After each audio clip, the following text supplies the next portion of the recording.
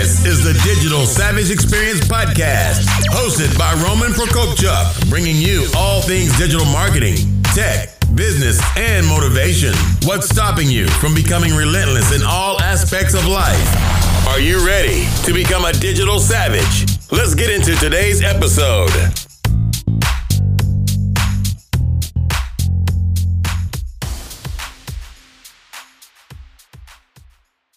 Hey everyone, this is Roman Prokopchuk, and this is the Digital Savage Experience Podcast. Today I have with me Andrew Lees. Andrew is the founder of Stoke Strategies, a consulting service focused on helping people develop and launch their products. Thank you for joining me today. Thanks, Roman. Yeah, I really appreciate the opportunity to be on your show today. My pleasure. So tell me a little bit about your journey. How did you get to where you are today? Yeah, so I think kind of like any entrepreneur, it's been kind of a roller coaster. And, so, like I started really before college. I was always interested in fixing things and taking things apart and putting them back together.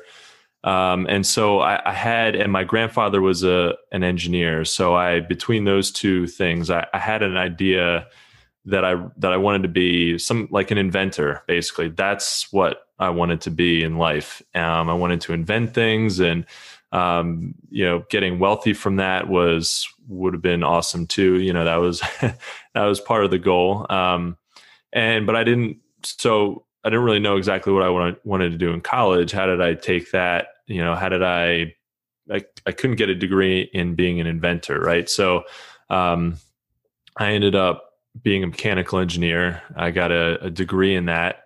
And I thought maybe for a while I wanted to get into aerospace engineering. I wanted to work for a big company like Boeing or Lockheed or SpaceX. I was kind of in its infancy at that time, but I thought maybe that's what I wanted to do after a few years of college. So I kind of got off track of the whole developing things and inventing things. And after college, I got a job that wasn't in aerospace. I was working for a really big company in New Jersey, and I really didn't like it at all. I really kind of hated it from day one. And one of the things that I didn't like about it, which is a major part of it, was just how big it was. You could just get lost, and I think some people like that. They kind of like to get lost in the shuffle, and that's okay because they can take home a paycheck and they just, retire in 30, 40 years and like they're good. But for me, that just wasn't working. I needed potential. I needed the excitement of starting something, of, having more earning potential, of doing my own thing, of calling my own shots, and really also doing something that I love to do. So I quit that job and I started working for a product development engineering company outside of Philadelphia. And that's where everything kind of clicked. I mean, that's where I realized that, I really love designing products for people, especially designing products for other inventors.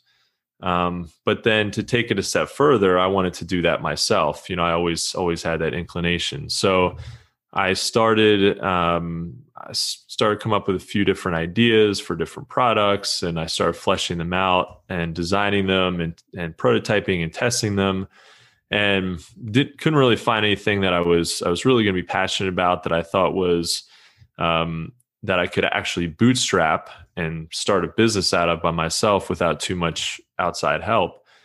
And so one day I surf, skate, and snowboard, and I've got a bunch of boards lying around, and I realized that I wanted to hang them up. They were just sort of all over the place. So I looked around, couldn't really find anything online that was halfway decent looking. A lot of metal, a lot of foam and plastic, and just kind of real junky racks out there. A lot of options, but just nothing really all that nice. So I decided, hey, maybe I can just build my own. I can make it kind of cool and interesting. And so I got a jigsaw and a piece of wood, and I came up with a design first, and then built a template, and then just used a jigsaw. And I made my first Rack, which would be the start of one of the companies that I own now and still operate, called Grass Racks. We make bamboo racks for board, like display racks you hang up on your wall for boards, bikes, and skis. And so that was my first, that was like my intro into product, into launching my own product instead of just developing. So, and then from there, I wanted to keep developing products for other people. And I liked having that mix of like owning a product business and also a service business. So I started my own consulting firm called Stoke Ventures. I develop products for other people. And then recently, within the last year, I started a new service that called Stoke Strategies, where I help people kind of figure out how to get from point A to point B with their invention. So it's not really good enough to just give them a design for a product and say, hey, here you go, have fun, good luck, because a lot of people didn't really know where to go. What do I do with this? How do I monetize it? How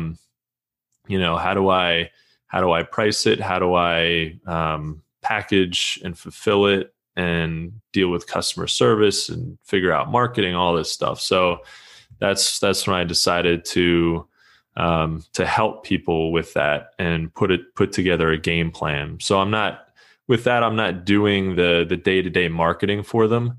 I might recommend another company who's good at that, or I might recommend that they do that themselves, but I'm kind of putting the roadmap together for them so they know how to go from point A to point B. So that's kind of from start to finish, sort of in real quick. Yeah, and touching on, you working for another big company, I think I often say that complacency is the death of innovation. It kind of kills you inside. So like you said, it's all right for people, traditionally, kind of that traditional mindset, go to college, work for one company for, 20, 30 years, 40 years, and then retire. That's cool. But like, I would feel, working for other corporations in the past and stuff like that, like you said, you get lost in the mix, you become comfortable.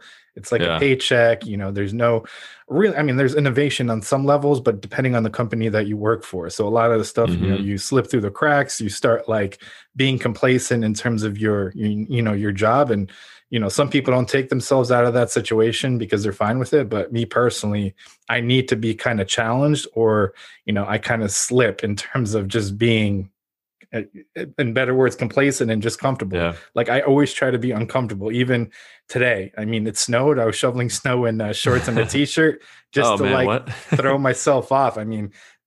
Technically that cold is good in terms of for your immune system and stuff like that, and just mental clarity. I wouldn't necessarily recommend it for everyone.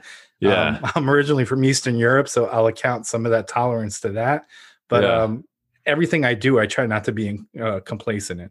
Yeah. Are you doing the Wim Hof breathing thing, and so you can be out in the cold for like hours at a time and all that? Have you heard of that? Yeah, I've seen that. I've seen like the sitting in just like the glacial water, or just like ice water, and then just developing a tolerance.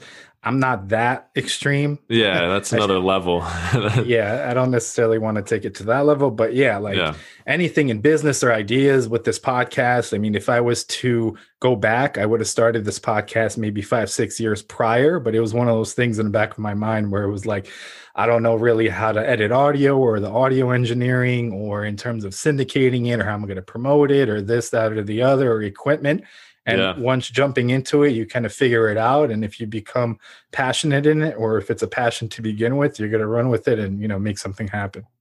Yeah, absolutely. Yeah. I think the most important thing is just getting started and just, it's funny that you mentioned being uncomfortable, because I was actually just thinking about that this morning. I was working on reverse engineering a couple of parts for somebody, and it's the most tedious thing I've done, I think, in the last year at least. And I was just thinking, man, nothing good comes out of being comfortable. You really, when you're uncomfortable, you're making progress. You're challenging yourself to take it a little bit further. And if you can, just better yourself even just a fraction of a percent every day over 365 days, 1 year, it could be massive. Just 1% would be a huge, massive increase. So, yeah, you're right. And that growth a lot of times happens when you're put yourself in an uncomfortable position. Not like it has to be painful all the time, but just, challenging a little bit. Yeah, I agree. I like to have kind of that contender mindset. So it's nice to be one, but I feel like you get comfortable at one and everybody's kind of gunning for you. If you're number two, you're consistently going to have that hunger to, achieve what that first position may have not, continued with, because eventually anything in terms of sports or a company, if you look at the Fortune 500 list, 10, 20, 30 years ago, a lot of those companies aren't on it because they got too comfortable. They refused to innovate. They didn't care about, technology changes. They thought they dominated the market and they'll always dominate the market. And that's kind of that mindset gets you to slip a little bit. Absolutely. Yep. So what motivates you to succeed? Obviously, those motivations may have changed over time, but what currently motivates you to succeed?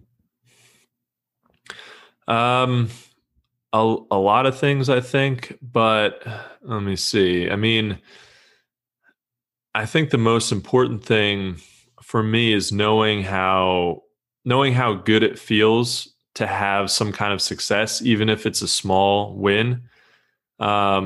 And I think that gets me through, each hour of working and each day, where especially when it is kind of painful and I'm really not feeling like working or, kind of getting something done, or if it feels like I'm really lost in the weeds and I'm not getting anywhere with it, I just try and remember what it feels like to get on the other side of that and to get that victory and how good that is. And then, I'm definitely I'm motivated by two things.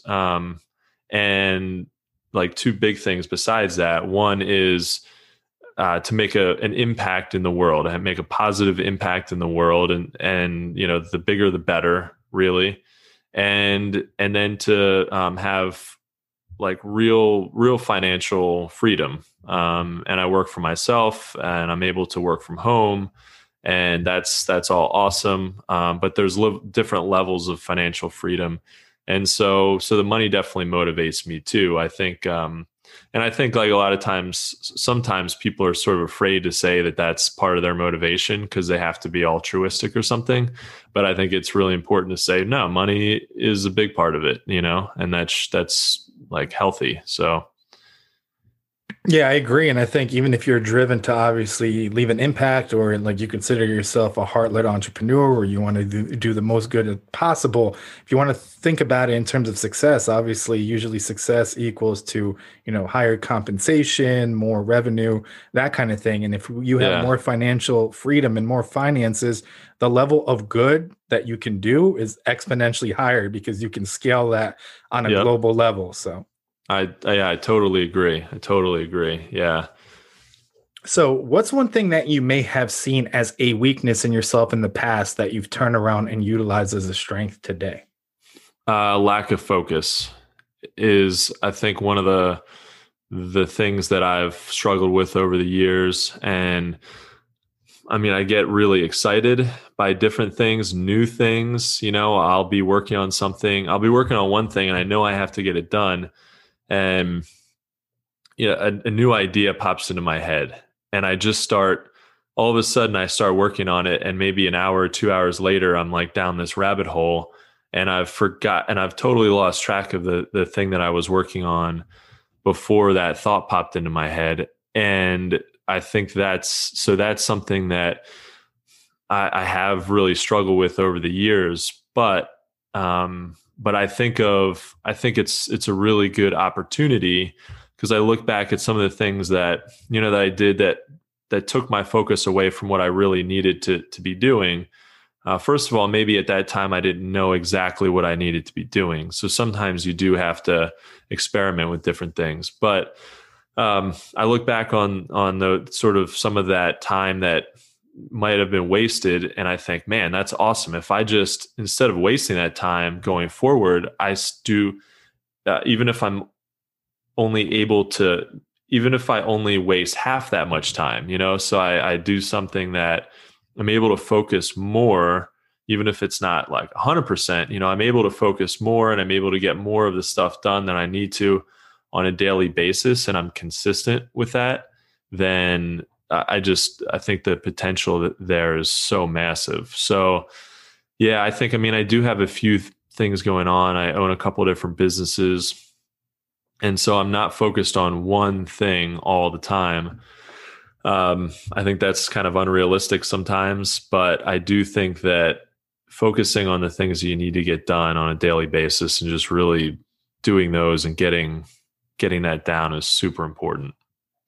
Yeah, I agree. I think there's a lot of noise, and when you're like passionate about what you do, like you're like a kind of a squirrel, just get lost and jump from one thing to another. But like you said, I think lists for me are important. So creating kind of a to-do list for the day and the week, and then just like figuring out usually like 10 things and prioritizing in an order of importance. And some of those things where they may not be as impactful, but like you're passionate about it, it's something new. It may be like a major time suck. So you have to figure out like, okay, you want to explore that, maybe allot an hour or two, but really you need to finish these, few things in the day or the week.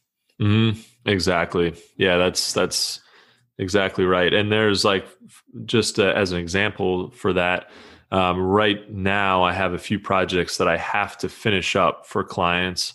We're getting through the holidays with Grass Racks, and as with a product company in the holidays, it gets a little bit, it can get a little bit crazy. It's getting easier for us because we're putting more automation into our business. So that helps a lot. But it's a little crazy right now with work, but there's things that I really, really, really want to do, would rather be doing to help grow my business. And I'm chomping at the bit to get to that, like putting out some more content and writing and making videos. And I'm like, I can't wait to do that stuff. And I want to do that now, but I really have to, restrain myself and get the things done that I like know I have to do. I can't put off anymore. Yeah, I agree. And in terms of kind of like the clients you work with, are they like first time inventors, just inventors in general, different companies, and kind of how has, I guess, this whole global situation with the pandemic influenced that? Yeah. Most of them are inventors and first time inventors. A lot of them haven't started a business before. So that's where I think helping people build a strategy is super important, and it's something that they may not have ever really done before. They may have done a little market research, or they've dabbled in marketing, or they've heard about different things, but they don't necessarily know how to get from here to there and how to monetize something. So most of them are first time inventors, and I think with that kind of with those clients, with that client base that I have, and with the pandemic, it's actually I think accelerated some people's desire to get their product to market. They've had this idea for a few years, maybe they've been rolling along with their job, and it's status quo, and it works, and they just get caught up in the day-to-day stuff, and they put that dream of starting a business and launching a product or service or whatever it is, they put that on hold. And I think for some people, the pandemic has really showed, they might have lost their job, which that's a double-edged sword. I've had a couple clients, they've lost their job and their income, and they've had to just stop their project midway. And sometimes that happens. And sometimes instead of stopping, people lean into it. They're like, no, I need to figure out a new revenue stream sooner than later. I can't rely on having this 9-to-5 job always that may or may not be there always, because as soon as we hit some adversity, and a lot of companies were just forced to lay off and to cut back. So I think people are kind of realizing that, like, now it's never been a better time really to be an entrepreneur. And online sales are just exploding. So I've heard that basically the next 3 years, what they were predicting before the pandemic, the next 3 years of growth has been pulled back to right now. So it's been accelerated. So within the last few months, we've basically seen 3 years worth of online growth, which is pretty cool. And it's just going to keep accelerating at a crazy rate, especially with, big platforms like Amazon. Yeah, I agree. And I think it's what you do with the situation. So like you said, I've had a lot of people, inventors, authors, people that kind of, put their projects on the side because of jobs or whatever they were dealing with in their life. And then this happened and they had extra time, regardless of whatever the situation, layoff, fire, just extra time in general, working from home. So no commute. So they really figured it out. So they could have been kind of like, okay, my situation sucks. Or, hey, I have this extra time. Let me fast track whatever may have been a side hustle or something that I try to do, but, never really materialized. Yeah, exactly. Yeah. And that's cool. I mean, you don't want to bet the farm on, on your business. You don't want to bet everything. Unless you're, in your early 20s and you've got almost nothing to bet, then it's like, all right, well, if you go back to zero, you were at zero a year ago. So, it might make sense to bet everything, but, it's not like you should put your life savings into developing a product or launching a business, but it's good to take some risk. I think it's important to invest in yourself, what is comfortable, and what if it doesn't. And you also have to know, business is risky, and you could put whatever you put into it, you very well may not get it out, and you have to be okay with that.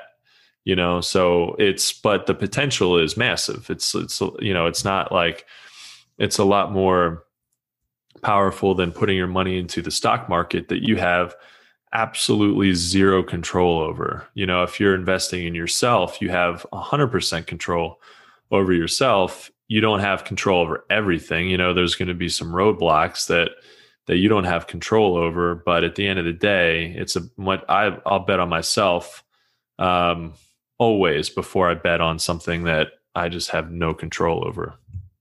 Yeah, I agree. So what's one piece of advice you could leave with the audience, personal or professional? Personal or professionally, and with business and starting a business, I think the most important thing is starting and just getting going. We were talking about it a little bit earlier, but with you starting your podcast, you just kind of dove in head first and figured it out. And that's what you have to do. It's not going to be perfect and polished and shiny, whatever it is that you do from the beginning, and be cool with that. Be okay with that. I talked to, when I was out in California before all this happened, I talked with a guy. I went to a sandwich shop, it was the grand opening of this sandwich shop that day, which was pretty cool. Amazing sandwiches. And there was a giant picture of this guy at on like the window as you were coming in. They painted this giant mural of this guy, and when I walk in, there's the guy. Like he looks exactly like this painting outside, and I'm like, I wonder if he owns the place. So I started talking to him, and turns out he owned like 50 of these sandwich places all over California. And he was growing at like an incredible rate. His stores were just popping up all over the place pretty quickly. And I asked him what his key to success was. And he just said, it's not perfect. I'm not trying to be perfect. I'm trying to, get it done. I have to trust in the people that I hire. They're not going to be perfect. I'm not going to be perfect. And so I think that that really struck me, because I think a lot of times, myself included, we think, man, we can't launch something until it's totally dialed in and it's perfect. And really the reality is, if you do that, it's too late. You really should get something out there and get some feedback and start testing it and improving it. Because assuming you want to be in business for years or decades, maybe, you've got plenty of time to fine tune it. Yeah, I agree. I think, creators, inventors, anyone, entrepreneurs, company founders, they always feel like that's their baby and they want it perfect. It's like you said, it's never going to be perfect. And then they waste time of not getting it into the market. So you get it as close as possible that it does what it needs to do. Don't overthink it and get in the market and let the market decide. Obviously, you need that feedback, and whatever the feedback's going to be, you either make it better, you pivot, you change, you go a different direction. But when you don't have that feedback, you can make a lot of assumptions, but without kind of real world situations, you can't really get it to the point where you need it to get. Exactly. Yep. So I really appreciate you stopping by today. Can you let the audience know how they can find you? Yeah, definitely. Well, I really appreciate it, Roman. Thank you so much for having me on the show. It's been a blast. And yeah, people can find me at stokestrategies.com. And then if they want to learn more about the product that I sell, it's called GrassRacks, and it's GrassRacks, GrassRacks.com. Awesome. Thanks again for stopping by. Absolutely. Thanks, Roman. This podcast has been brought to you by Nova Zora Digital. Find out how Nova Zora Digital can help your company grow online. Learn more at novazoradigital.com. Until next time, all you digital savages.